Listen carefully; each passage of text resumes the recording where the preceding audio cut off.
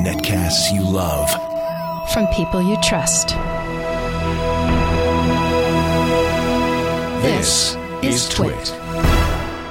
Audio bandwidth for Security Now is provided by Winamp for Android, the ultimate media player for your desktop and Android device, featuring wireless sync. Download it free at winamp.com/Android. Video bandwidth for Security Now is provided by CacheFly at CacheFly.com.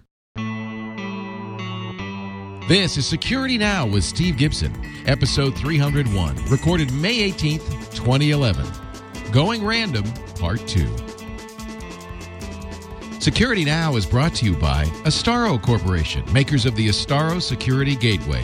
For a free trial of the Astaro Security Gateway in your business, call 877-4-ASTARO. It's time for Security Now, the show that covers your security online, your privacy too. And here he is, our security guru, Steve Gibson from GRC.com. He's the man behind SpinRite and many other wonderful inventions. Can we call software an invention? Oh, unfortunately, too many people do. Yeah. That's been a hot topic lately, boy. This issue of software. You never patented any of your stuff, did you? I never did for myself. I did some subcontracting for a while where the people I was doing the work for said, oh, we got to get patents on this. And in fact, I did apply for one patent on a CryptoLink technology, which would allow it to stealth its open ports so that you could be running a CryptoLink server, but no bad guys could see it. Essentially, it's a single packet authentication technology. I did get the response back from the patent office just recently, and they said, this looks like bunk. Really? They refused it. Well, and apparently that's the dance you do, and it, of course, enriches the attorneys because so far I've already spent $10,000 on this thing. So it's like, okay. So I've on my list of things to do is to figure out what it is they're complaining about, and then this is just the way it works now. Is you say, no, that doesn't apply because of this, right. And you apparently didn't read paragraph 3B. Because that's what's different about this, and which makes us unique. I mean, we did a full search, and nobody else has done this before. So, it looks like it's a new thing. I'm only doing it though because there's some provision in the tax code that allows income derived from the sale of all substantial rights and title to a patent to be treated as long-term capital gains. Oh, that's good. And that's actually the way I sold my light pen to Atari was. I had patents on various aspects of the hardware, and so I was able to get the income that I received treated as capital gains. That was much more beneficial than regular income. A much lower tax rate, yeah. But my CPA has recently told me that I'm too close to GRC for me to license it to the corporation because I own all of GRC. You can't really license it to yourself. So I can't. So frankly, I'm probably just going to abandon the effort. The only reason I was doing, I absolutely don't care about, and I'm actually sort of against patentability. And I also thought, well, it would give somebody something to own someday if they wanted to buy it from me, but that's probably never going to happen either. So it's like, I don't think I want to keep sending money to the attorneys in wheelbarrow size quantities. Yeah, no kidding. I know that feeling. Yeah. So today we're going to complete our going random conversation from 2 weeks ago. Exactly. We started, sort of laid the foundation for why it is that crypto systems need randomness. I'm going to review that briefly after we catch up with the week's news, but then talk about how we get randomness from machines that are designed not to be random, which, of course, is our computers. Every time you multiply or add, you want the same result. So how can you ever get a machine to give you something random? And the answer is you can't, but that's not good enough. So we still need it, even if we can't have it. Well, we're going to get it. Yes, we are. Steve will explain how in just a little bit.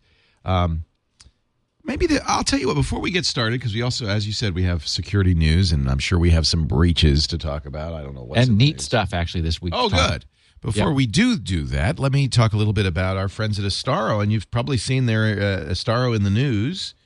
Sophos has acquired them. I think one of our favorite software security firms and security kind of protection firms. It's a really nice thing for Astaro, I think. But I do want to mention Astaro because they make, of course, the very, very good Astaro Security Gateway, and they still offer it, and it is still something you're going to want. In fact, it's something we're putting into the Twit Brickhouse. We will have, I think, 2 or 3 Astaro Security Gateways, plus their protected wireless access points in there.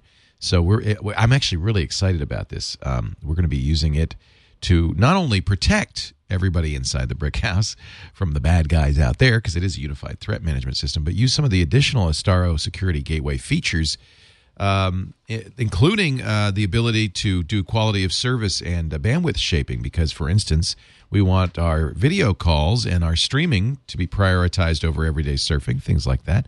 I suspect we'll start instituting email signing. I've been doing that digitally, as long as I've sent email. But now everybody in the office can transparently. It's got that all built in, and I can't wait to use the SSL VPN over SSL.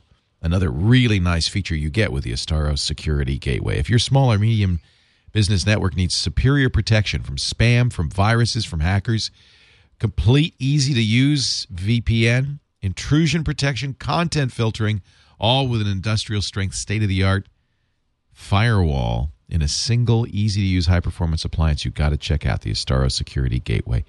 Now, you can call them and get a demo for your business, 877-4-ASTARO, or you can also visit them online at astaro.com. I don't think we'll need the Astaro Command Center yet, because that lets you control multiple gateways from a single dashboard. But as we grow, we'll have Astaros in our different branch offices. We'll be able to control them. They have a world map that shows where the gateways are located and complete monitoring capabilities, threat levels, resource usage. I mean, this is a power tool, and yet simple to use. Russell Tammany, who's doing our IT, he's our contract IT guy, used another product in the past. And I said, we want to use Astaro because we love Astaro. And he looked at it and he said, oh, yeah, this is great. And I said, do you want me to send you to the Astaro certification, the class? He says, no, this is really simple. I can do it. I can figure it out. And he's going with it. So I'm really pleased. This is incredible. And as we grow, their active clustering will allow us to grow our installation with as many as 10 Astaro security gateways. So you don't need additional load balancing or anything. It just, it scales with you. So I love this product. I'm thrilled that we're going to be able to use it, and I encourage you to give it a try. ASTARO.com or call 877-4-ASTARO to try an Astaro Security Gateway in your place of business. That's 877-427-8276. Astaro. Now it is time to get the latest news of the security world from Mr. Well, so there's something interesting going on with Mozilla, that it's not really an update, but it's a planned update. Essentially, Mozilla is getting a little annoyed with the fact that 12 million people are still back on Firefox 3.5. How many? 12 million. Wow. They're the people who do not listen to us, although I can't really say much because I'm on 3.6. Oh, yeah. And not willing to move until I'm sure that 4 settles down and all the add-ons that I cannot live without now are compatible with version 4. Is this analogous to Microsoft moving people off older IE versions? Is 3.5 insecure in that way? No, I think it's a matter of the problem of, I would say one of the other reasons Microsoft moves people off of old versions is they just get tired or stretched too thin of supporting them. Because, Mozilla is an open source project and it's being done for the good of humanity, but for people to stay back on 3.5 as they're, for example, fixing things that come from the common code base that all versions of Firefox share, they've got to take the time and trouble to sort of remember what 3.5 was and then make the changes that are relevant to 3.5 when they're also fixing 3.6 and 4.0. So here's the news. Version 5 of Firefox will be released on June 21st. So here we are. What? They just did 4. I know. So here we are on May 18th. And so literally 4 weeks from now, we're going to have 5 already. Wow. So what they're going to do is on June 21st, and their goal is to get everybody off of 3.5 by the end of June. So on June 21st, with the release of version 5 of Mozilla Firefox, on that day, they will release the next version of 3.6. Now, right now, I'm, for example, using the latest, which is 3.6.17. So on June 21st, they will release 3.6.18 or 1.8. I feel more comfortable saying it that way because that's right. And that will be offered to everybody on 3.6.17, like the one I have now, but also those using 3.5.19. So the point is, and this is the first time they will have ever done this, they're going to be automatically updating people to a major revision change, not just a minor revision change. So the good news is 3.5 and 3.6 are very close to each other, but essentially they're not going to be asking people or requiring 3.5 users to do anything because they've come to the conclusion these people aren't. I mean, they're just sitting back on 3.5 and allowing and staying current with that, but they're not making the move to 3.6. Very, very much like I'm staying with 3.6 and haven't made yet the move to 4.0. But with this on June 21st, they will silently upgrade 3.5.x users to the latest 3.6. Essentially retiring the whole support and forward moving updates for 3.5. So, I mean, if that weren't enough to move people off of it, if they were security conscious, and Firefox users tend to be, then the fact that they're just making it automatic would do that. Now, what's interesting is they've got a bug.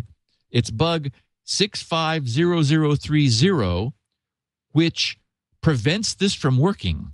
So on their bug list, the bug's title is Major Update Automation should support background updates, not just advertised ones. And so what they call a major update is, for example, a 3.5 to 3.6 change, as opposed to updating the next decimal dot versions. And background updates are those where the next restart of Firefox automatically brings the user to the next version. So Firefox downloads it silently in the background and has it prepped and ready. So when you launch it, it just is running the newer one. And then what they call an advertised update is one where the user is prompted and needs to accept that before downloading and applying the update. So they need to fix this problem that they have. And when they do, they will update Firefox silently, and we're going to be saying goodbye to 3.5 on that day and hello to 5, which, as you say, I mean, I was surprised too. It's like, wait a minute, Yeah. we had 3 for a long time. Although I did see some things, you may have run across it too, Leo, where there was some commentary about the Mozilla project being too slow, that they were just moving too slowly and weren't like keeping up with the pace that we're seeing, for example, from Chrome, which is really moving itself along, and even IE. So I think they're deliberately working to improve their rate of adding features. It's kind of silly because, especially on Chrome, version numbering doesn't really mean anything. I mean, what's the difference in Chrome 10 and 11? You tell me. I can't tell. Right. It's just changed. It just changed. So.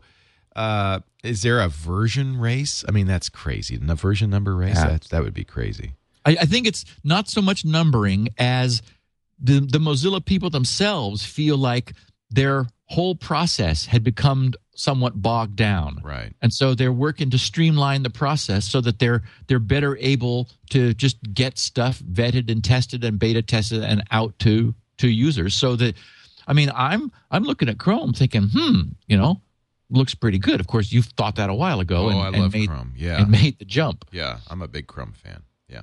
So we've got some bad news in the Mac space. Ed Bott, who you and I have known forever, who's been in the PC business forever, has a column or a blog over on ZDNet. And he managed to get a hold of some AppleCare, an AppleCare employee who provides the AppleCare support, and off sort of officially but anonymously interviewed this person about what the AppleCare people are experiencing relative to this Mac Defender problem that we've talked about. We introduced Mac Defender on this podcast a week or two ago, noting that in the last couple of weeks it was becoming a growing problem for Mac users, that Mac users were not accustomed to, fighting the virus wars that Windows users have been fighting for years. And what was really interesting, so Ed Bott in his blog posted a sanitized dialogue that he had with this AppleCare employee. And one of the things that really caught my eye, I thought was interesting, which was that because Mac users tend to believe that their Macs are impervious to these kinds of problems, they consequently tend to believe the Mac Defender pop-up, which is sometimes also calls itself Apple Security, but it's basically the same code with just a different name. They tend to believe those to a much greater degree than Windows users do, because Windows users are so beaten up at this point by all of this nonsense that, our guard is up to a much greater degree.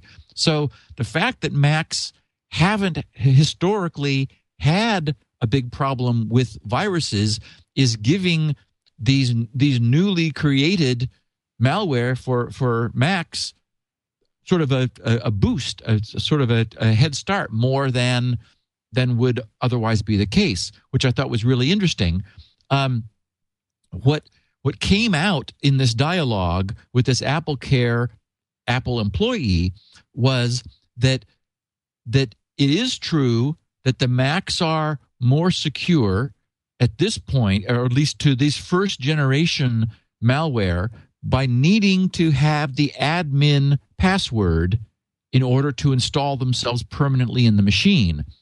Yet social engineering is still being effective. And what we are seeing in general, I mean, if we looked at the 1,000-mile view of the history of the last 10 years, what we're really seeing is as security is becoming more of a focus for people, as people are in fact doing a better job with security, and our operating systems are getting tightened up, and there are just today far less obvious openings for malware to get into machines.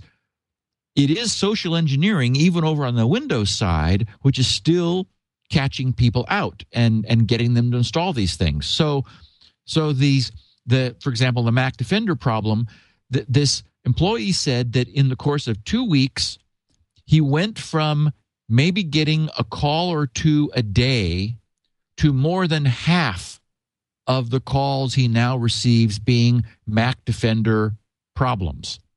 And that Mac Defender does trick people into having them put in the admin password that allows it to install into their system.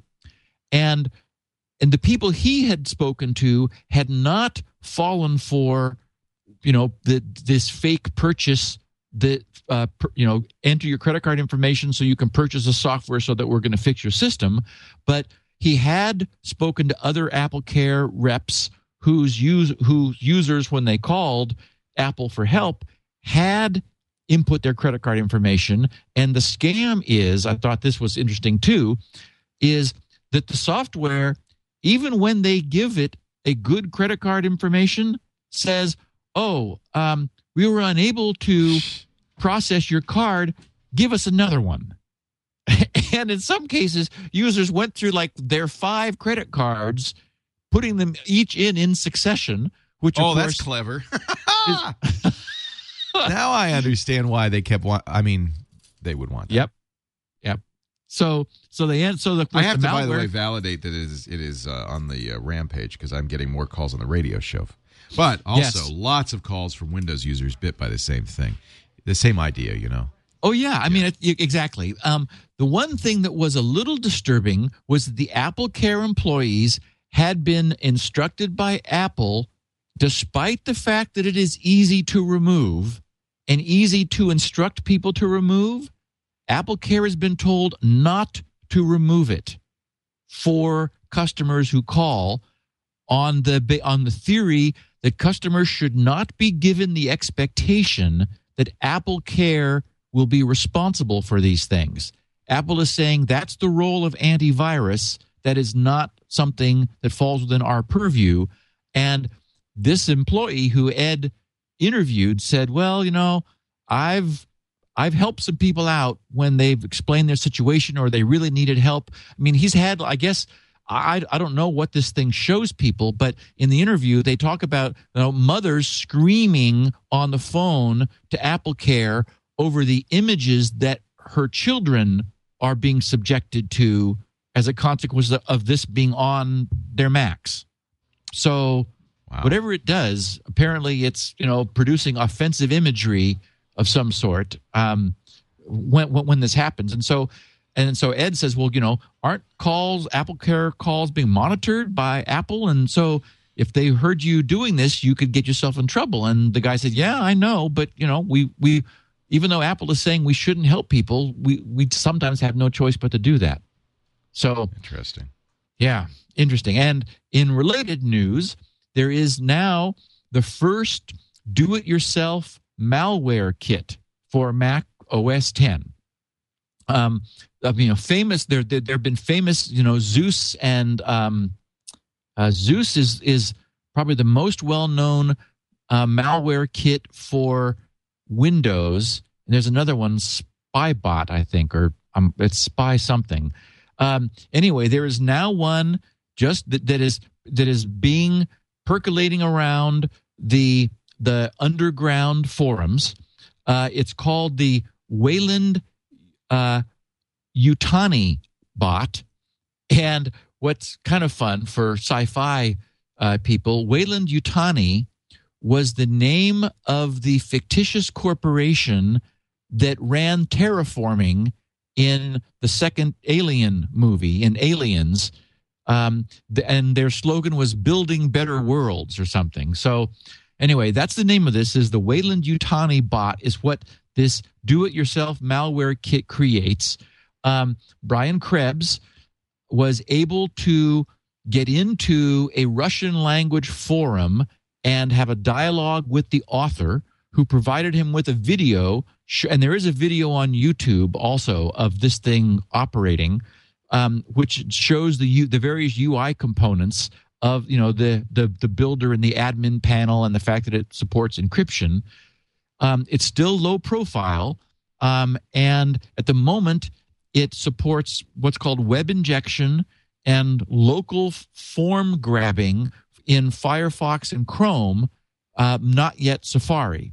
Web injection is the process whereby when a legitimate web page is displayed on your computer, like a banking web page, these bots will now inject additional content into the page. For example, if you're only being asked normally by the bank for your username and password, the bot will add and your credit card CSC code and your billing address and things. It'll add additional fields, so it's legitimately coming from the bank, yet you're providing much more information in response than you normally would, And of course, this is the malware gathering additional information so that they're able to collect data so that they can steal more information from you. So wow, this is I mean, what we're beginning to see what was inevitable, Leo,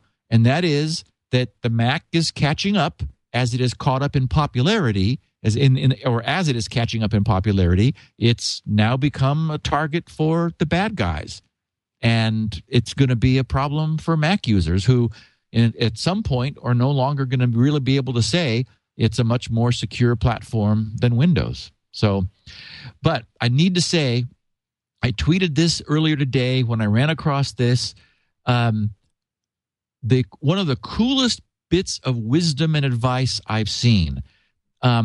Brian Krebs, on a different blog posting of his, quoted 3 things. He said, if you've installed a program, update it regularly. Okay, well, that's something our listeners here, you and me, know very say well all the time. Yeah. We know very well. Number 2, if you no longer need a program, remove it. And that's also one of my main focuses. We talked about getting rid of Java if you don't need it because it's a problem. Certainly disabling JavaScript if you don't need it, and so forth. And just in general, getting rid of stuff you're not using because it's all baggage and it's just more opportunities. What he adds to that wisdom that we've commonly shared, which I think is just fantastic, is it is the best advice for protecting users from social engineering attacks. And that is, if you didn't go looking for a program, an add-on, or download, don't install it. Yeah, but the problem is people feel like they did, right? Because they got a warning that said you've got spyware, which looks like it's designed to look like it came from the operating system. Yep. And then the offer to download a fix. So that's why they enter the password both on Windows and Mac. They go, well, yeah, I want to install this. Yeah, I know. Well, I asked for it. The other thing, the other main vector, for example, is like the Kube face on Facebook will provide you a link, and the dialogue that comes up says, "Oh, you need to install the following video player in order to play this video."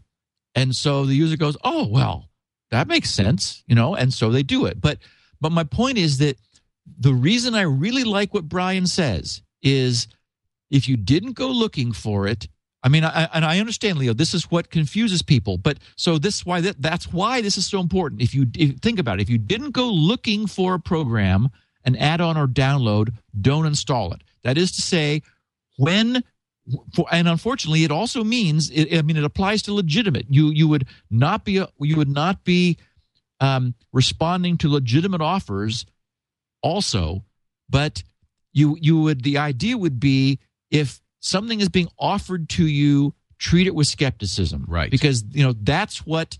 So that's how these social engineering attacks are getting you. If you see a message that makes your heart pound, don't trust it.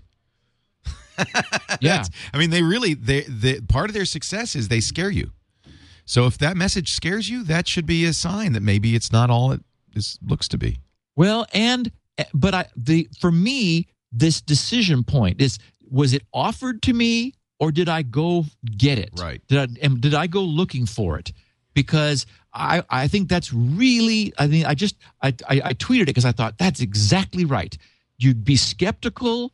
I mean, to the point of just not doing it, right, if something is offered to you, as opposed to, I mean, and this is what you and I do, because we sort of have that intuitively. It's like, oh, well, I'm going to go find this somewhere else, or I'm going to go, do my own Google search. Yeah, do my own Google search that's exactly what I tell the radio audience. Good. Is I don't know if it's enough to say don't install it if you didn't go out looking for it, because there are many of them running security software that would say, would you like me to remove this virus? They see these messages. Although someone responding to my tweet this morning did say that he tells people, make sure you know what your antivirus program is. Yeah. And don't respond to different antivirus messages. Well, and there is no such thing as the Apple Security Center.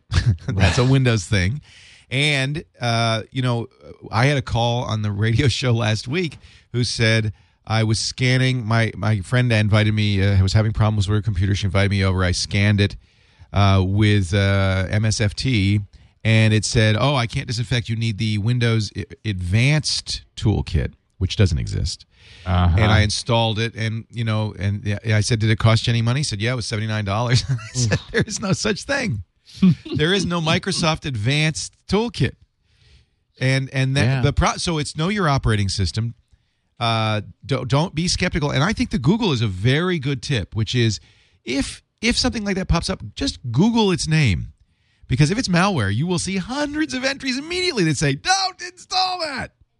Right, but also, Leo, look at the fundamental effectiveness of this new approach. Well, it's always been the case. Approach. Social engineering. In fact, Kevin Mitnick, our favorite hacker, wrote a whole book on the subject. That's the best technique. Yeah, social engineering. It works. Yeah, too often. So I just caught a little blurb that I wanted to inform our listeners of. That I just sort of made me shake my head, and that is that the American Civil Liberties Union, the ACLU, is kind of keeping an eye on what law enforcement is doing, and I'm glad they're doing that, keeping people honest.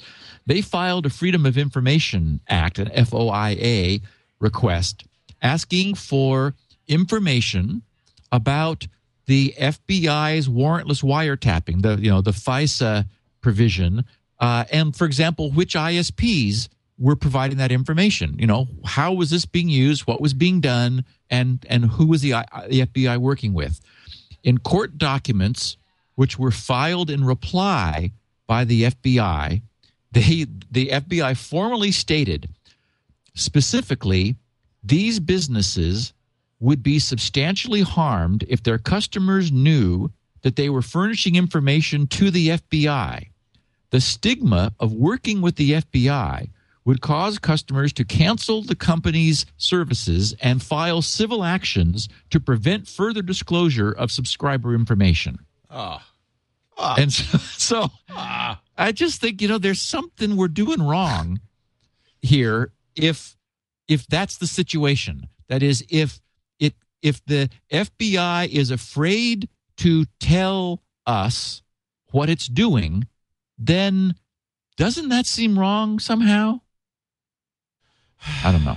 I mean, I guess it's that it's warrantless, that without warrant they're able to now use FISA to compel ISPs to spy on their users just because they want to, because they ask, and then when privacy rights organizations say, okay, just tell us what you're doing.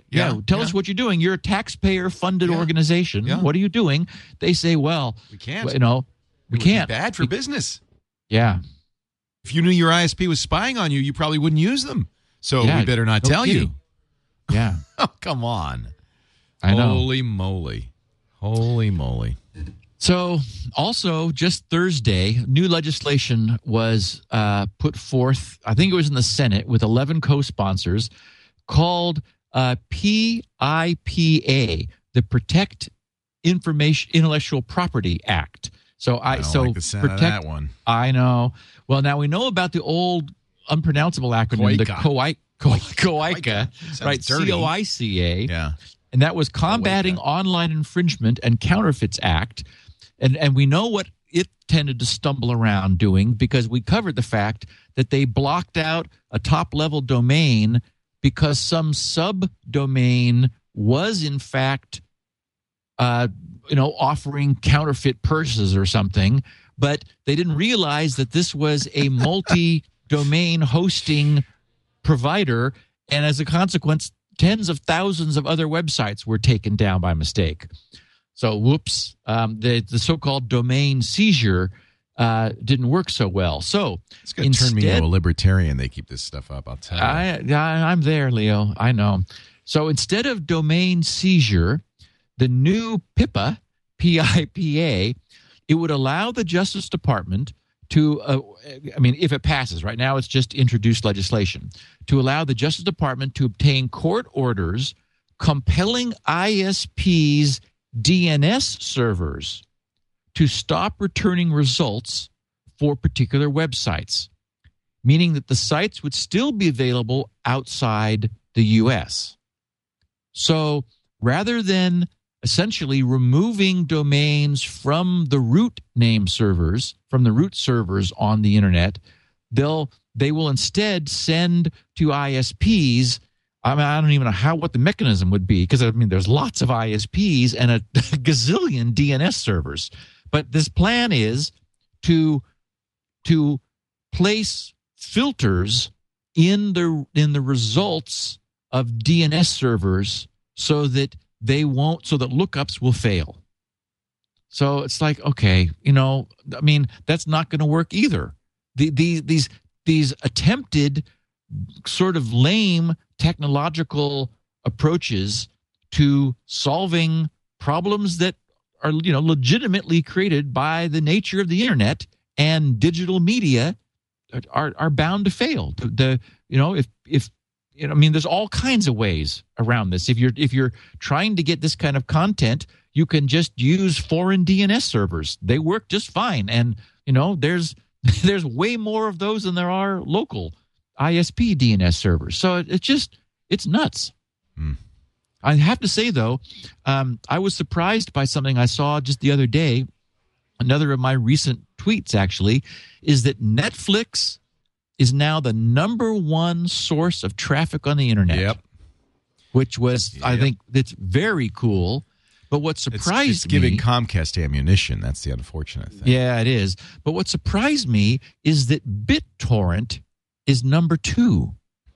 And I'm you obviously don't know many BitTorrent users. I don't. I'm not a torrent user, so. But it's like, whoa, number 2 is BitTorrent. So it's like, okay. Yeah. Is email still in that list anymore? I don't think it is. Used to be that was like number 1 amazing by far. Things got bumped off the list. They don't even show up on the chart anymore that were interesting. So, we talked last week about the breach in Chrome's sandbox. Remember that the French security group VUPen came up with a 0-day exploit against Chrome. And I was skeptical. I said I would like to see the code. Well, what happened was there was a little bit of a Twitter war, it turned out. Google's, 3 days later, Google's Chris Evans, who is their information security engineer and a tech lead, he tweeted, "It's a legit pwn, but if it requires Flash, it's not a Chrome pwn." Except that Flash comes with Chrome. Yes, it does, but it does turn out that this was a Flash exploit. So this was Flash in the sandbox. Interesting. That allowed Flash to get out of the sandbox. But Google's the one who said, "Look, we're sandboxing Flash. That's why we bundle Flash. We want to make it safer." So they're the ones who were trying to protect us. Yep, I agree. And in fact, I don't think that gets them off the hook by any means. Well, and the VUPen guys tweeted in reply. They said Flash bugs are equivalent to Chrome sandbox escapes from an attacker's perspective. Right. They don't. You're thinking like developers. Right. It's not our code. Exactly. It's our product. It's not our code. It's code that we install by default in the browser so that it's able to run. Yeah, that's a good point. That is thinking like a developer. Okay, so I completely forgot last week, Leo, to talk about LastPass. Well, didn't we talk about it 2 weeks ago? I thought we did. No, what happened was this all happened just after we finished recording. Oh, that's right. I did a special appearance with Tom on This Week in Tech. Right. And I thought, well, why is everyone asking me why I didn't mention LastPass last week? And so looking at my own tweet stream, I realized, I said I was going to. You have my problem, which is I do so many shows. Of course, we talked about the LastPass issue ad nauseum, but it's not on this show. Exactly. Yeah. So I have to do so briefly. Essentially, what happened for those who didn't see my special appearance on This Week in TNT. Tech News TNT. Today. Tech News Today, right. which I did that afternoon with Tom, because you and I had already recorded it, but this was important. The guys at LastPass saw some traffic, some just sort of like traffic volume that they couldn't explain, and they didn't know what it was because it's all encrypted. So they're just seeing blobs going back and forth of pseudo-random stuff, but it looked uncharacteristic to them. And so that's all it took. I love it that they blew the whistle on themselves, being proactive. Yes. I mean, as far as we know, there wasn't even a breach. We don't even know. Right. Exactly. But they just wanted to be extra cautious. I love that. It was very impressive. Yeah. So what they did was they sent out the word to users to change their master password, because the worst that could have happened, and this is what I talked about with Tom, the worst that could have happened is that an attacker could have gotten the hash of the hash that they use for authenticating users and the user's encrypted blob. Some people don't understand the way LastPass works and thought that a breach of LastPass's database security immediately meant that bad guys were able, consequently, to decrypt the blob. But that's the whole reason I endorse LastPass, is LastPass themselves cannot decrypt that blob. So, for example, you don't have to worry about them responding to an FBI subpoena for your information. They can't. They don't have the ability to decrypt the information.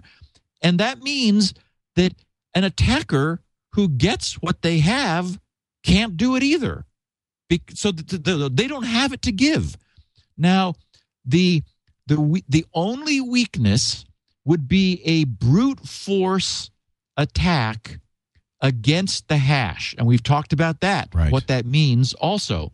So if you had a good master password for LastPass, then the algorithm is your email address is lowercased, because email addresses are not case sensitive. So LastPass wanted to eliminate the possibility that you would be entering your email address with different case when you're trying to authenticate to LastPass, to log on to LastPass, than you normally use. Since email doesn't care, they don't care either. So that you lowercase the email address, then you merge that with your password, and that's hashed to create the private key which you use to encrypt your database. That never leaves your browser client. Then your password is hashed again with that key, and that's what is sent to LastPass to authenticate you. So again, they're getting a hash of your password and your secret key, which itself is generated from a hash of that password and your email address after it's lowercased. So, and hash functions are beautifully designed to be one way. They used SHA-256, the strongest state-of-the-art hash we have, generating a 256-bit result, so certainly strong enough. I guess SHA-512 obviously is twice longer, but it's not clear there's any point in using that.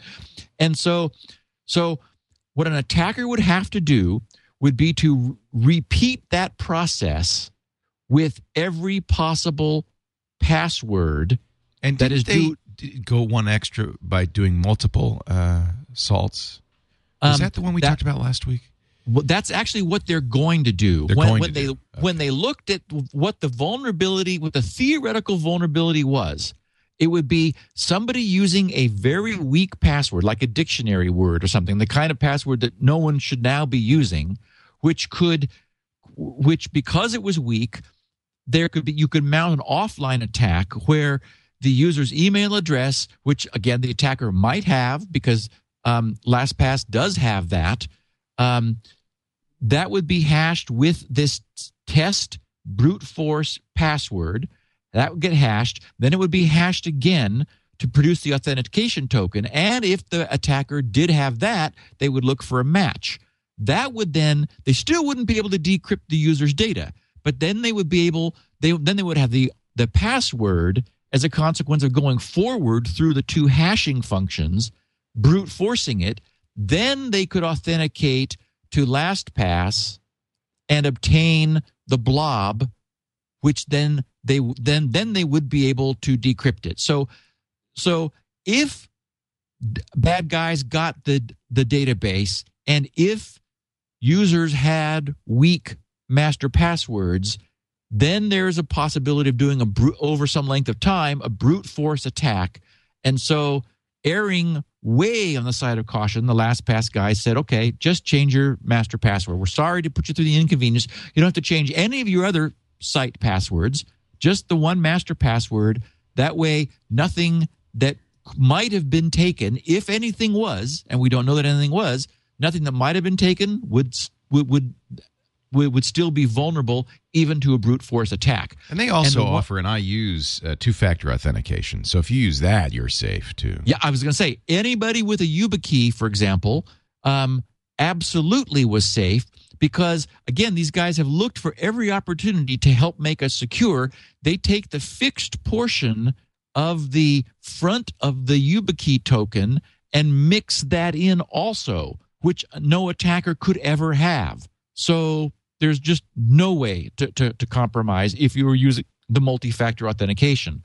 So bottom line is they responded immediately. Their site was overwhelmed by people who were needing to change their master password. They're now thinking, well, maybe we did overreact, frankly, but better safe than sorry. Now, the one thing they're going to do is, and we talked about this last week, this notion of key stretching. And that's what you were referring to, Leo. They're going to the problem with brute forcing a hash is hash functions have been there is hardware, for example, to really perform a lot very fast SHA 256s. For example, that's how Bitcoin mint guys are using GPUs in order to try to sign and generate the hashes for the Bitcoin transactions. There's code exists for GPUs in people's machines to do SHA 256 very fast. So the solution is to require a great many of them per authentication, and the number I saw was 100,000, which is to say, to authenticate the SHA 256 function would be run 100,000 times, meaning its output put back into its input, maybe mixed with something else, and then that generated and done again. And so what that does is, no matter how fast a brute force attack on that content could be mounted, this would slow it down by 100,000 times, because every single guess would have to be done 100,000 times. So I'm going to keep track of that and I'll let our users know whether that gets implemented and when. But basically, they had done everything they could before. This further raises the bar, and it's not clear whether actually anyone even got data from them. Whether the bar needed to be raised. Yeah. Good. I think that's a really a good model for companies like Sony and others. I mean, be proactive. Yeah. Jump on it. Yeah. Yeah. In miscellaneous news, I wanted to mention that I've been receiving really nice feedback from people who took my recommendation of Mark Russinovich's 0 Day book to heart. Many of them saying, they're only a few chapters in and hooked already. So people are liking it a lot. There was a really interesting TED Talk about the danger of filter bubbles, as it was called. I tweeted the URL for that and recommended that my followers check it out. You can also find it if people are not following me or aren't using Twitter, just of course, you can always look at my Twitter stream by going twitter.com/SGGRC, and you can see everything that I have tweeted recently that I've been referring to as it happens in this podcast. Or just go to YouTube and just search for Filter Bubble.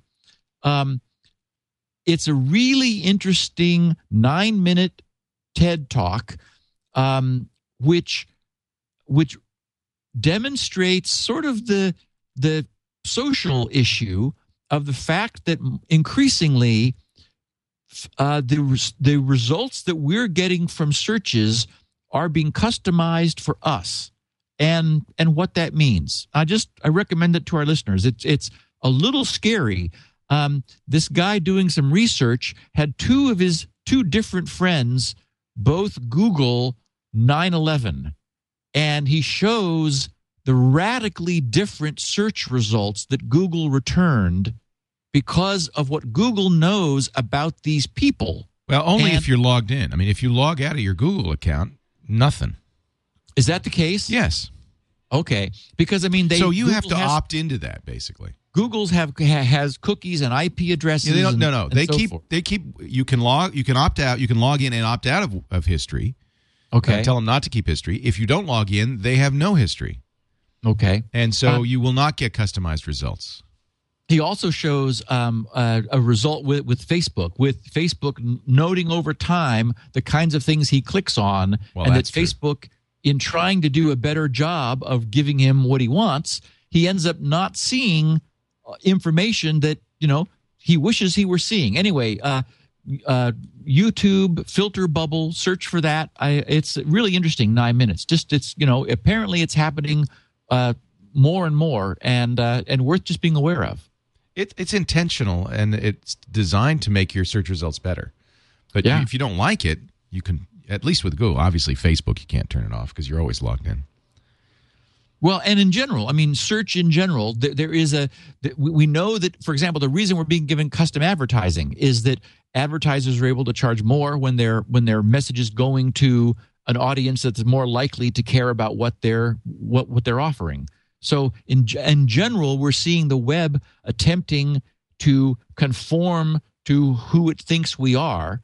And, that's why tracking has become so controversial, is a lot of people sort of have an ick factor relative to the notion of profiles being assembled about them. And, of course, those are being used to customize their experience of the web. And he just brings up the point that, well, maybe that's not such a good thing in all cases. Yeah, be aware of it, I guess. Yeah.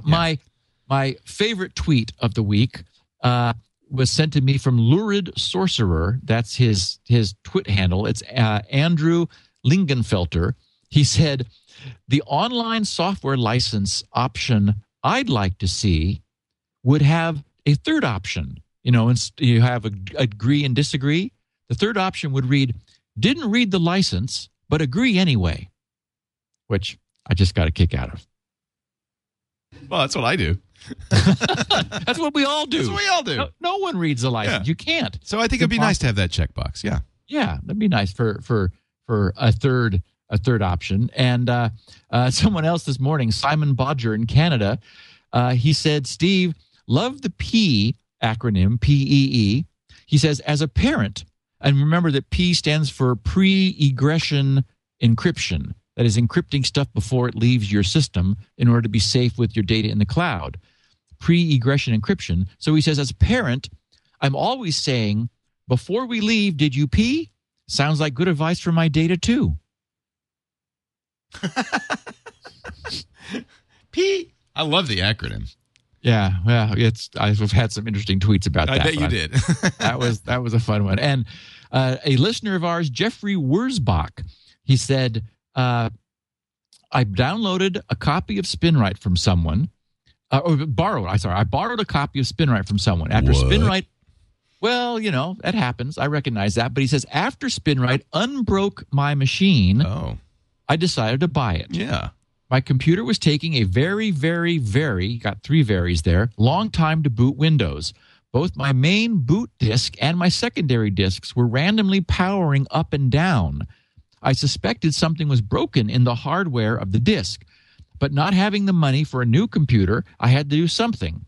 So I used SpinRite on the main disk and was able to get the computer to boot about 50% faster and get all of my critical data onto my network storage drive. SpinRite saved me many hours of frustration and 4-letter words. If only I had SpinRite 4 years ago when my parents' computer died.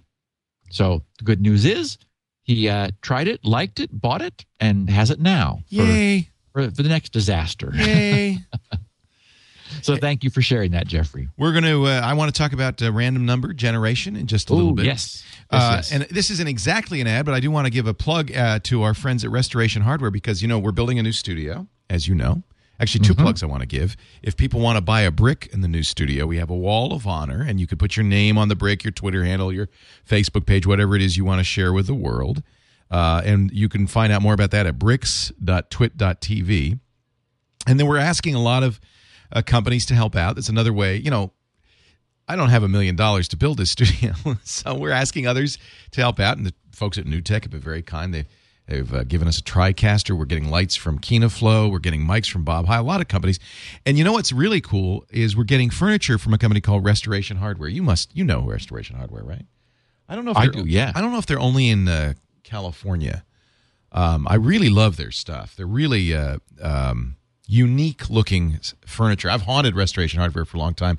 And our studio designer, Roger Ambrose, when I told him I want to do kind of a retro look, he said, let's get a deal with Restoration Hardware. So we approached them about getting products for the studio. And wait till you see these kind of, I guess, steampunk things that we're going to be putting in here are just amazing.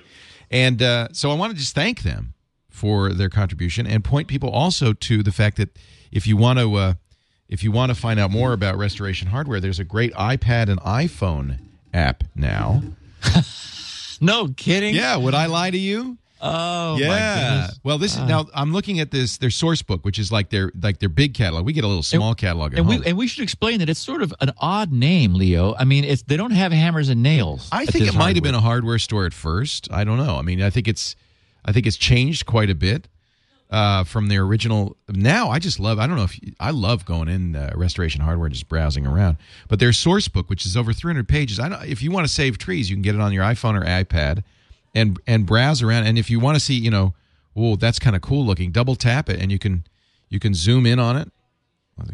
Don't double tap it like I just did, and you can even go and order it online. So I really think Restoration Hardware is fantastic in terms of the quality of the product, and I just wanted to tell people. They really want me to buy this lounge. All right, I'll buy it. We have a lot of Restoration Hardware at home, and I was really pleased when they said, yeah, we'll help you out with the studio. So wait till you see the new studio and some of the cool stuff we're getting. And thanks to Restoration Hardware for sponsoring us. The home and outdoor and garden source books are now available for the iPhone and the iPad. Version 2.0 is out. Let's talk randomization. So, yeah. One of the things, and I mentioned this briefly last week, that sort of annoys me sometimes is the people who make the blanket statement that security through obscurity is no security at all. Because the fact is, all security depends upon obscurity. It just depends upon having and knowing what the attack model is, and an understanding what needs to be obscure. So let's draw an example. Say that you had a non-keyed cipher algorithm that is an encryption algorithm that did not use a key. So it was just this algorithm that when you ran it, you put in something and out came a blob that was encrypted. And you'd think, wow, that's fantastic. That's great. The problem is you absolutely have to keep the algorithm secret, because the only protection that you have that's created by this algorithm is the algorithm itself. So in order for this to be effective, that has to be kept absolutely secret. If it gets out, then anybody can look at what's been encrypted and decrypt it, or impersonate you by encrypting something themselves. The point is that that's a perfect example of bad crypto and bad security, because you're inherently depending upon the algorithm being kept secret. Now, contrast that to the way we know things are correctly being done these days. We have public algorithms where, they're public from day one. They're public competitions, as we saw with the AES competition, to end up choosing Reindahl to be the standard cipher that so many people are now using. So, it was way public. It was taken apart by academicians. It was analyzed. It was really torn apart. The reason we can do that, though, is there's only one reason, and that is it's a keyed cipher, which is to say the strength of the result is the combination of what is absolutely well known, which is to say the cipher itself, and it's because it's well known that we trust it, because academicians, cryptographers have been able to pound on it. They've been able to reduce its strength by having it go fewer rounds and watch it work and see how quickly, as you increase the number of rounds the cipher goes, it becomes impossible to reverse engineer it. So it's two things: that the total secrecy that we get is composed of something we know, which is how this algorithm works, but something which is still obscure. That is, it's still kept secret, and that's the key which is used to run the cipher. So it is not the case that we get security if everything is known. It's that we carefully design what parts of our system are known, but we then still have secrets which we keep. And the reason then that we need in cryptography, we need random numbers, is that we don't want an attacker through any means at their disposal to be able to guess what the secret is. We're going to have a secret in SSL communications, HTTPS that we've talked about. There is a secret. There is a handshake which goes on between the endpoints where they arrive at a secret by using random number generators, and we depend upon the randomness for security. For example, this hasn't always been done correctly. The very first version of Netscape's SSL, Netscape back in the original early browser days, they were the designer of of SSL version 1.0. They used the time of day, the process ID, and something else. There were three components. I don't remember what they were, but the point was they weren't, and they used those to seed the random number generator, which their SSL connections then used for establishing secure handshakes. And it wasn't long after, but they didn't publish it. They kept it secret.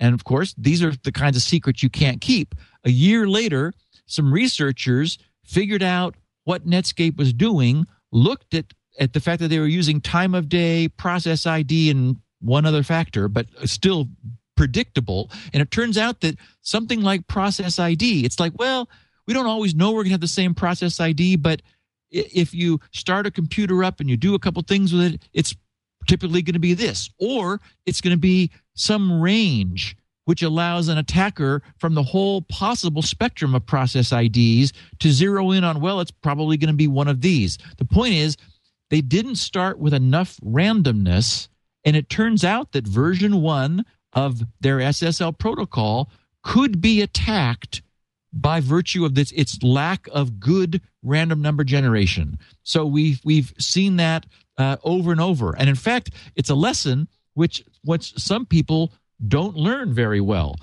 Microsoft in 2007 had the same problem with the pseudo random number generator that was in Windows 2000, and that's the same one that's in XP.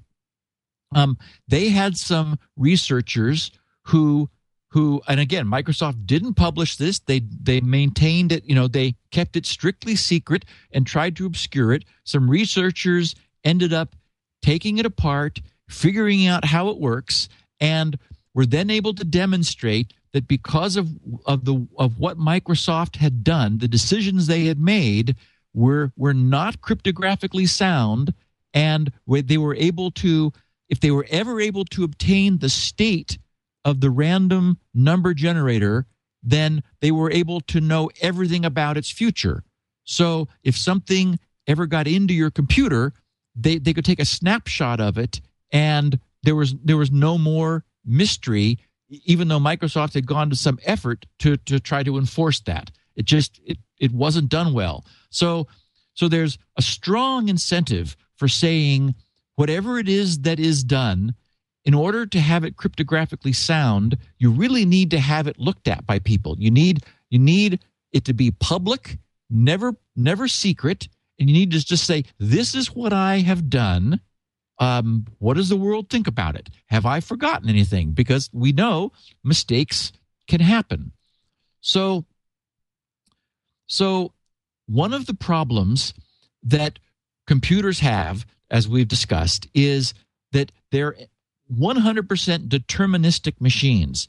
If you start the computer in a known state and it goes through a series of processes, it's always sometime later going to arrive at another state. That is, at a given state. It's adding and subtracting, multiplying, dividing, it's jumping, it's doing the things it's doing, but it's always following instructions, which, unless they change, what it does and where it arrives is not going to change. So there's this notion of state, which can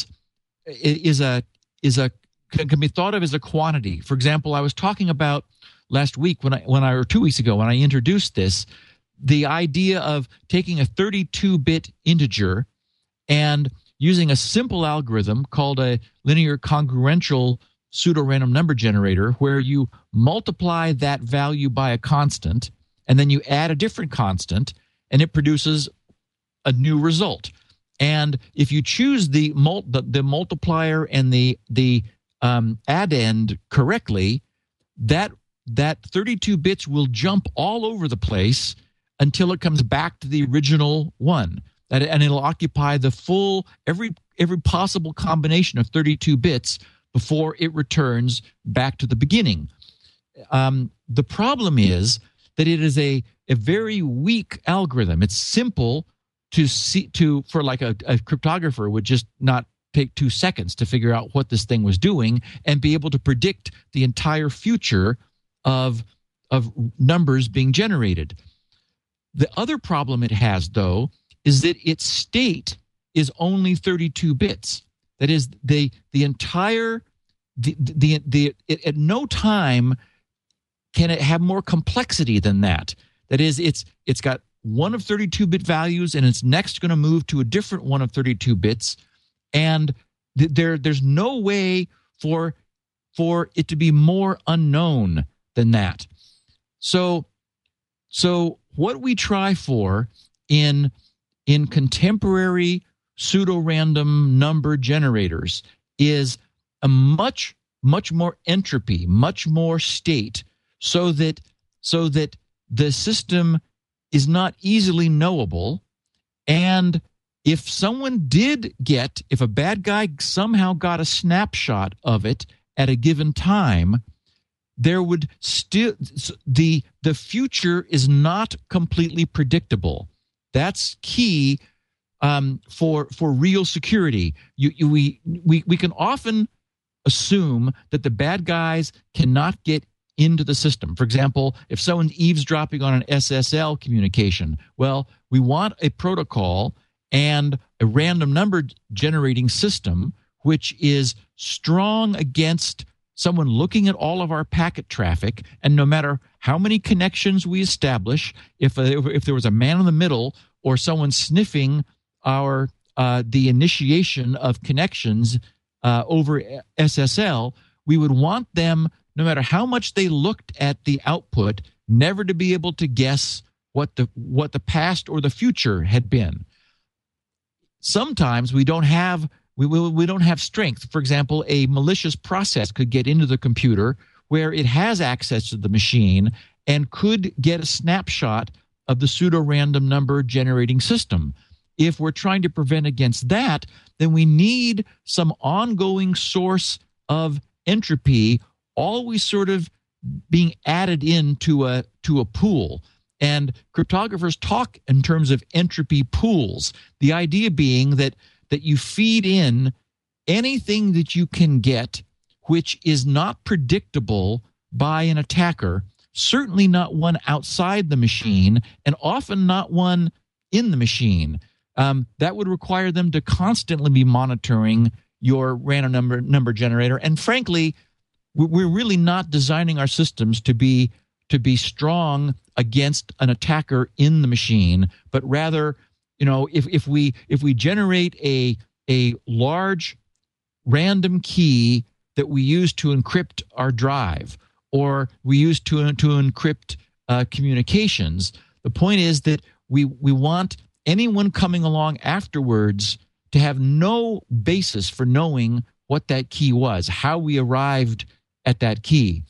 So we're still faced with a problem of where do we get this kind of true random information? Historically, all kinds of things have been done. What we want is the notion of uncoupled, independent events where things happen that are not related to events that have already happened in the past or would happen in the future.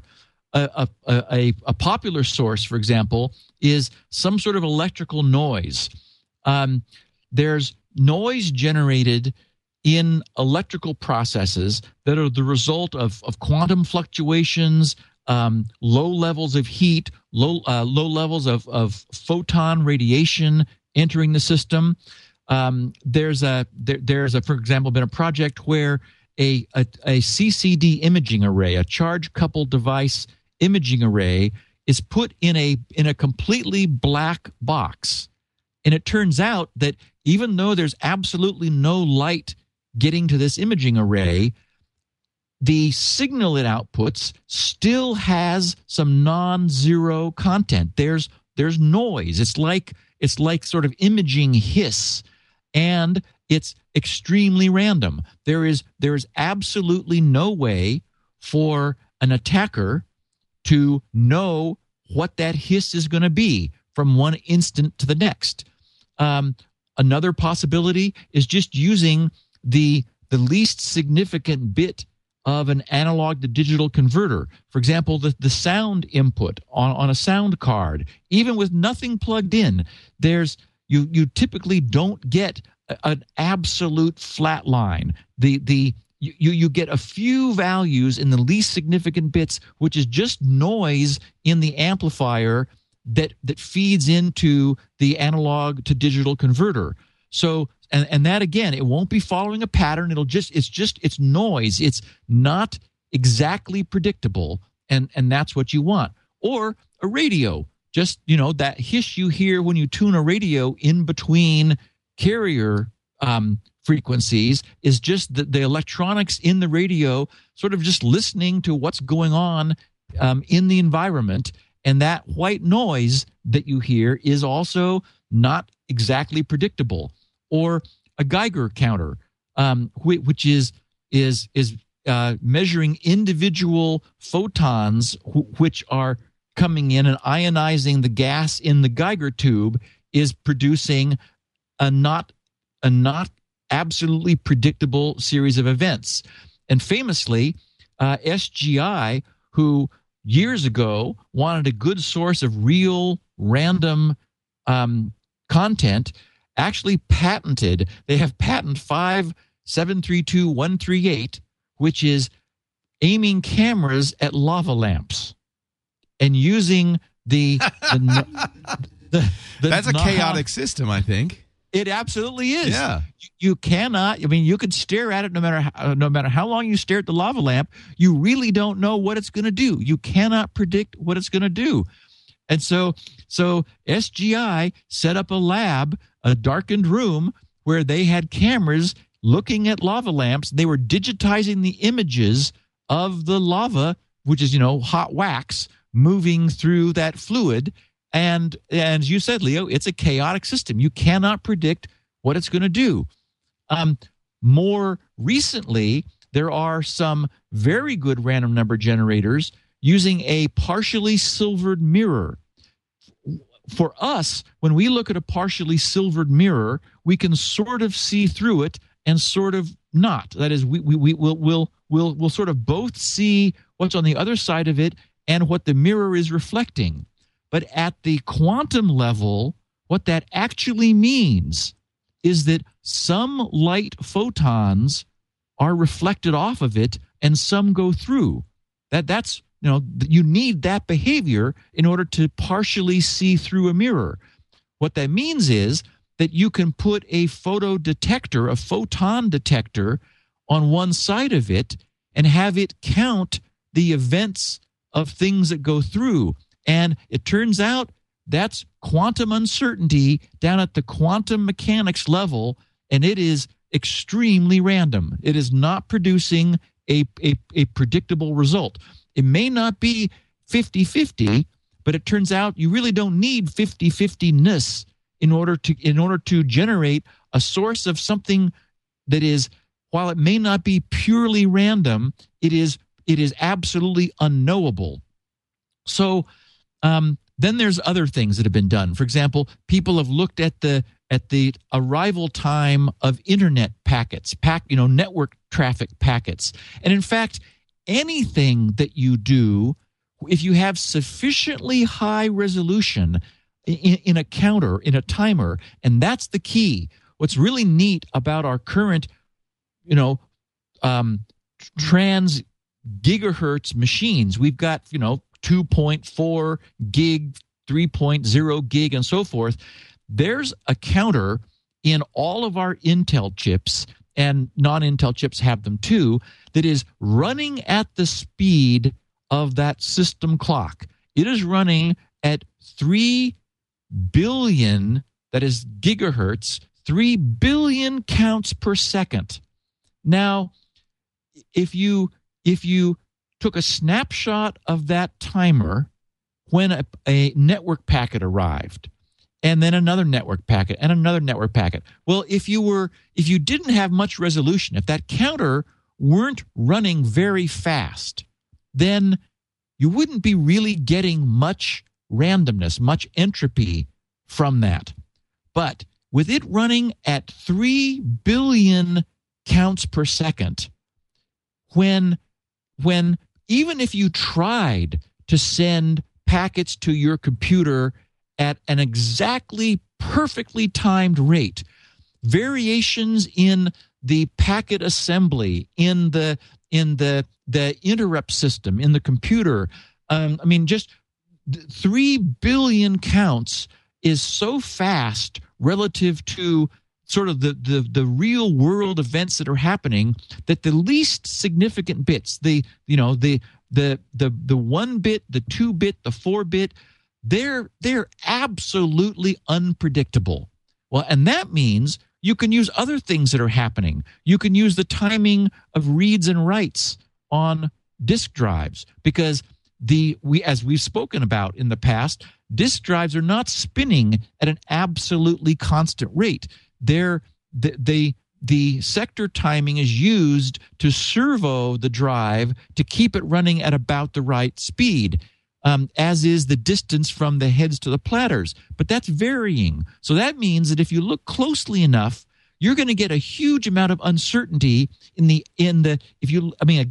closely enough. If you use this 3 gig counter that we have, or 2.4 or whatever, there's no way to predict what the least significant bits are when you take a snapshot of it, or when you move the mouse or press keys on the keyboard. They're just, if you're spinning that counter fast enough, the the lesser significant digits are much more predictable than the least significant digits, which are, in the case of the 1 bit, it's changing 3 billion times per second, and you're going to say, okay, now, what is it now? I mean, that's so fast that gives you really good unpredictability. And then finally, just because you could never have too much randomness, we know, for example, that the Trusted Platform Module, the TPM, which is in most laptops today, I wish we were seeing it more in desktops. I know that it is available in some desktops, but not yet universally.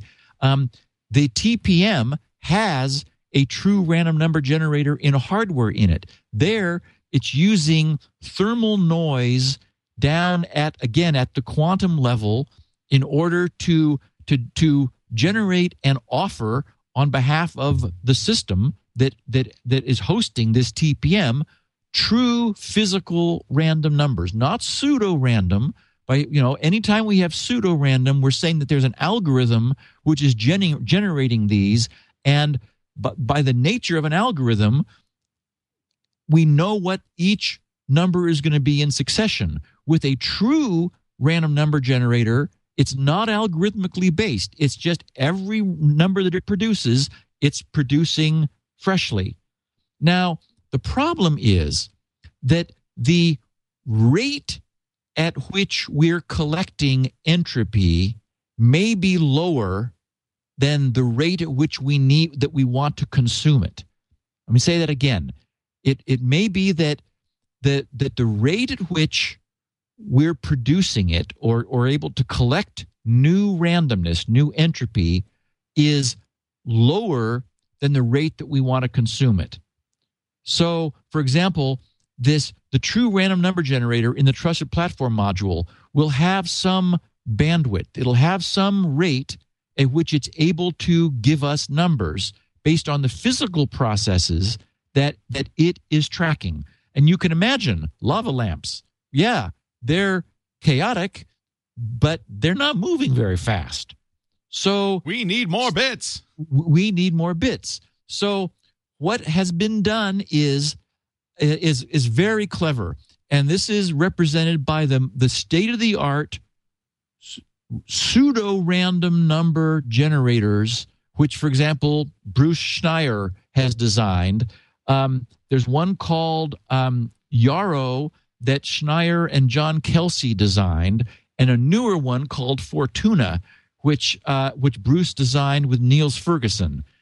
The way they work is they have an entropy pool.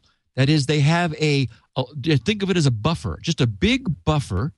And whenever something happens that they can say, okay, well, we're not sure, how much entropy is there, but it's probably got some. For example, imagine that every time something happened, you took a snapshot of that 3 gigahertz counter and add it to the entropy pool.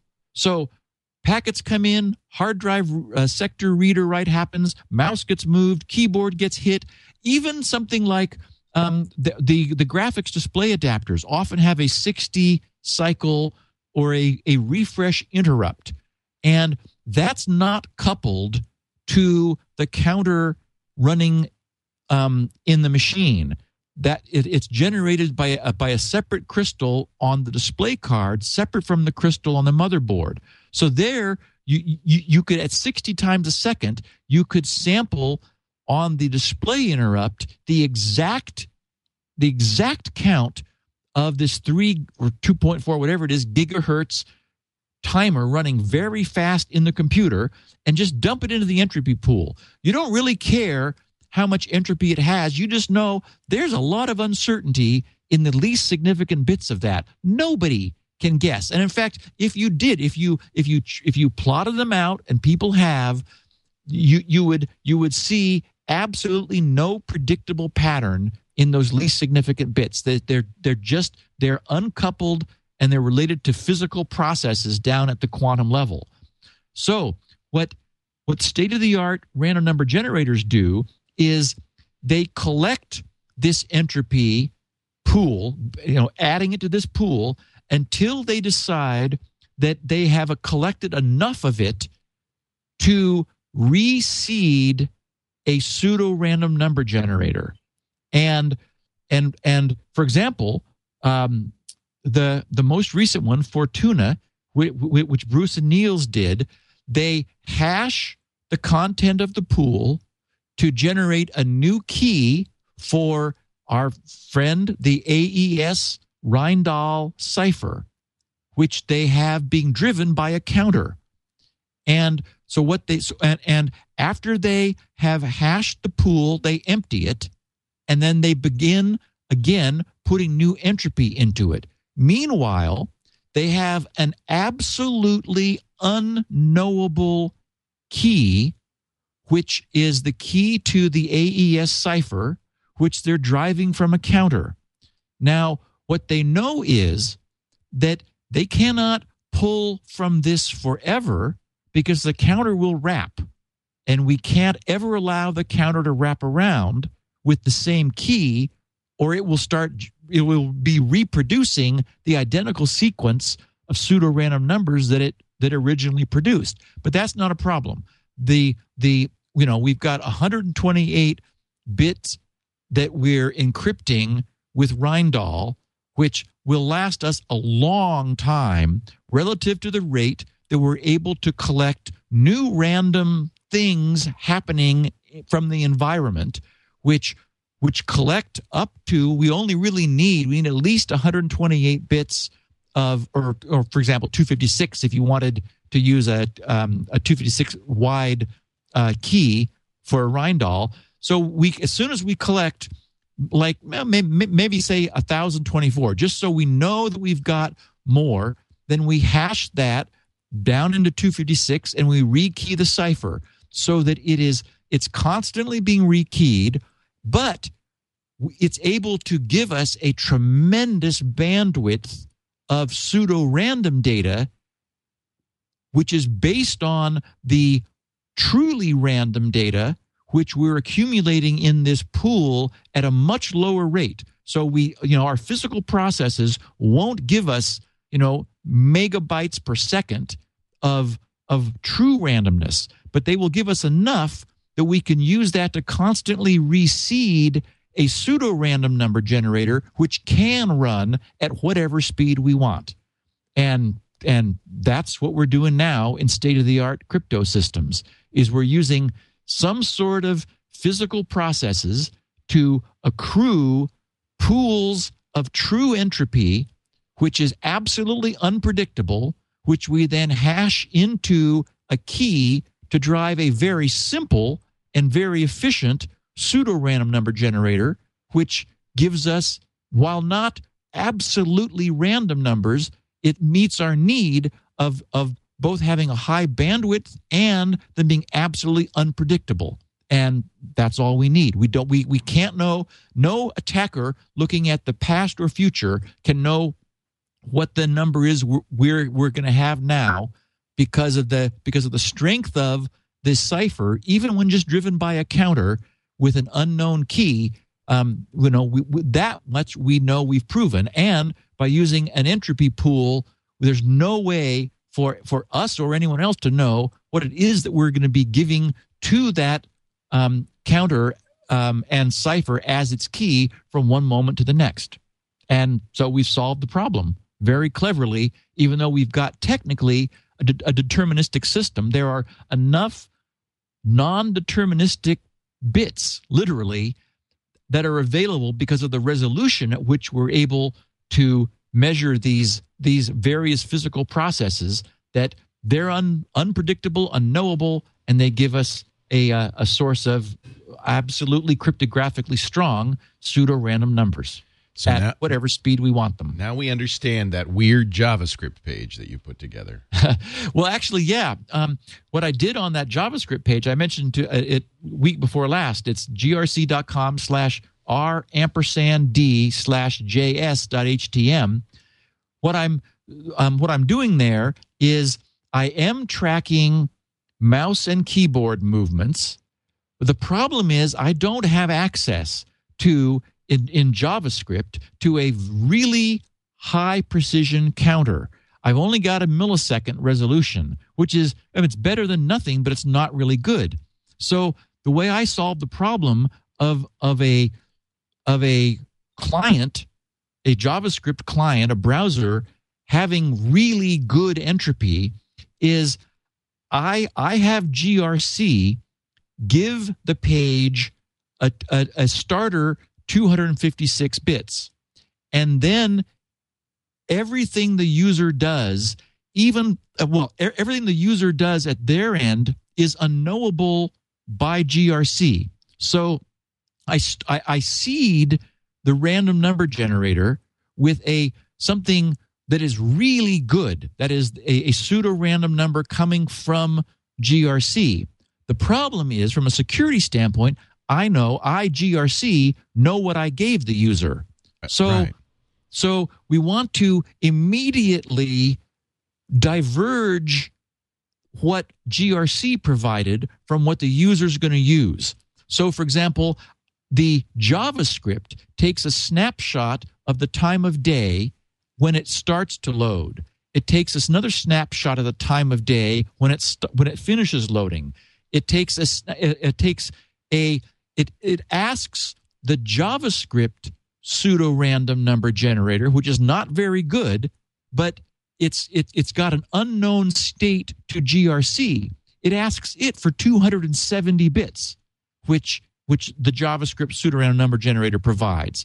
And so the point is, everything that I can capture that is going on the user side is poured into a hash that hashes what GRC provided, immediately diverging it in a way GRC can never know because it's happening all on the client side. So we get the best of both worlds. We're not only dependent, that is the user's browser, whatever process it's doing, isn't only dependent upon randomness coming from his computer, because we know that's not very good.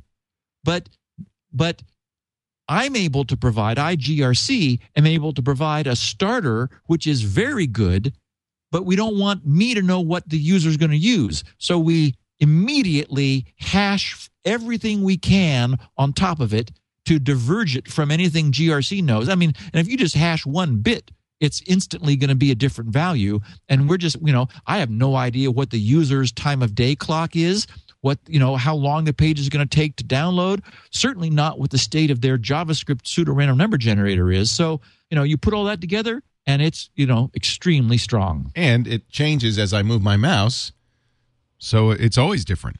Yes, exactly. Yeah. Every event is rehashing that event timing and any details like the X and Y position of the mouse. Any information I get is being poured into the hash and rehashing the key, so it's constantly evolving and ends up being very secure. Yeah, cool too. Yeah, it's neat. Well, thank you for filling us in on random. Yeah, I think that's it. That's everything we need to know about random. I think it is. We've never talked about it before, but it is crucial that we have for crypto processes that we have a source of really good random numbers. And I hope Microsoft is listening, because this is better than anything that they were doing back with Windows 2000 NXP. And I do think that they have evolved their technology since then, because they finally understand it's important. Yeah. Yeah, it's I think it's also from a pure computer science point of view, a fascinating conversation. It's certainly practical, but it's also interesting. Well, and the NIST has published a set of tests that can be used to measure the quality of randomness. There's like 16 of them: monobit frequency, block frequency, cumulative sums, runs, longest run of ones, binary matrix rank, DFT spectral, non-overlapping template matchings, overlapping template matchings, Mohrer's universal statistical test, approximate entropy, random excursions variant, serial, Lempel-Ziv compression, and linear complexity. And it's funny because some very good random number generators fail various of these tests in different ways. Really? And some That's interesting. Yes, Huh. some pseudo random number generators fail them in different ways. But I got a kick out of the Lempel-Ziv compression. That's LZ compression. That's the original technology that we all use in Zip. like PK zip and everything. Yeah, Zip. that is the zip compression. And of course, as we've talked about it, one of the measures of randomness is compressibility. Oh. Right? Because Yeah. anything with a pattern can be compressed because the compressor finds the pattern and uses that in order to get compression. But pure random noise is incompressible. There's nothing that a compressor can latch onto in order to make the result smaller. So that's kind of cool. Yeah. And then DFT spectral, that would be discrete Fourier transform, which would be to say, do a Fourier transform of the noise to see if there are any frequencies which are occurring in it, because it ought to be absolutely flat spectrum. There should be no peaks of any particular frequency. It's sort of like you'd see in a gas chromatograph, where you have peaks that are identifying something. So these are tests which are really ruthless and very rigorous that the NIST has solidified on as part of their formal publication of is this random enough? Fascinating stuff. Cool stuff. But hardly random. In fact, you could find this show right there on the internet at grc.com. Steve makes 16 kilobit versions available as well for those of you who have bandwidth caps or don't want to spend a lot of time downloading. Transcripts, that's the smallest version if you like to read along. And all the show notes, including that R&D page, is at grc.com. That's also where you'll find SpinRite, the world's finest hard drive maintenance and recovery utility, a must-have. If you've got hard drives, you need them. Next week, a Q&A episode. Go to grc.com/feedback to leave your questions. And you can follow Steve on Twitter at SGGRC. grc.com is the thing to know. Just memorize that. Gibson Research Corporation. You can also watch us do this show every Wednesday live, 11 a.m. Pacific, 2 p.m. Eastern at live.twit.tv, or subscribe on iTunes or any other podcast client. Or just go to twit.tv/SN for Security Now. And we've got all the episodes there and all the subscription buttons you could want. And the chance to buy a brick for the Brick Twit House. Thank you so much, Steve. We will see you next week. Talk to you then, my friend. Security Now. Security Now.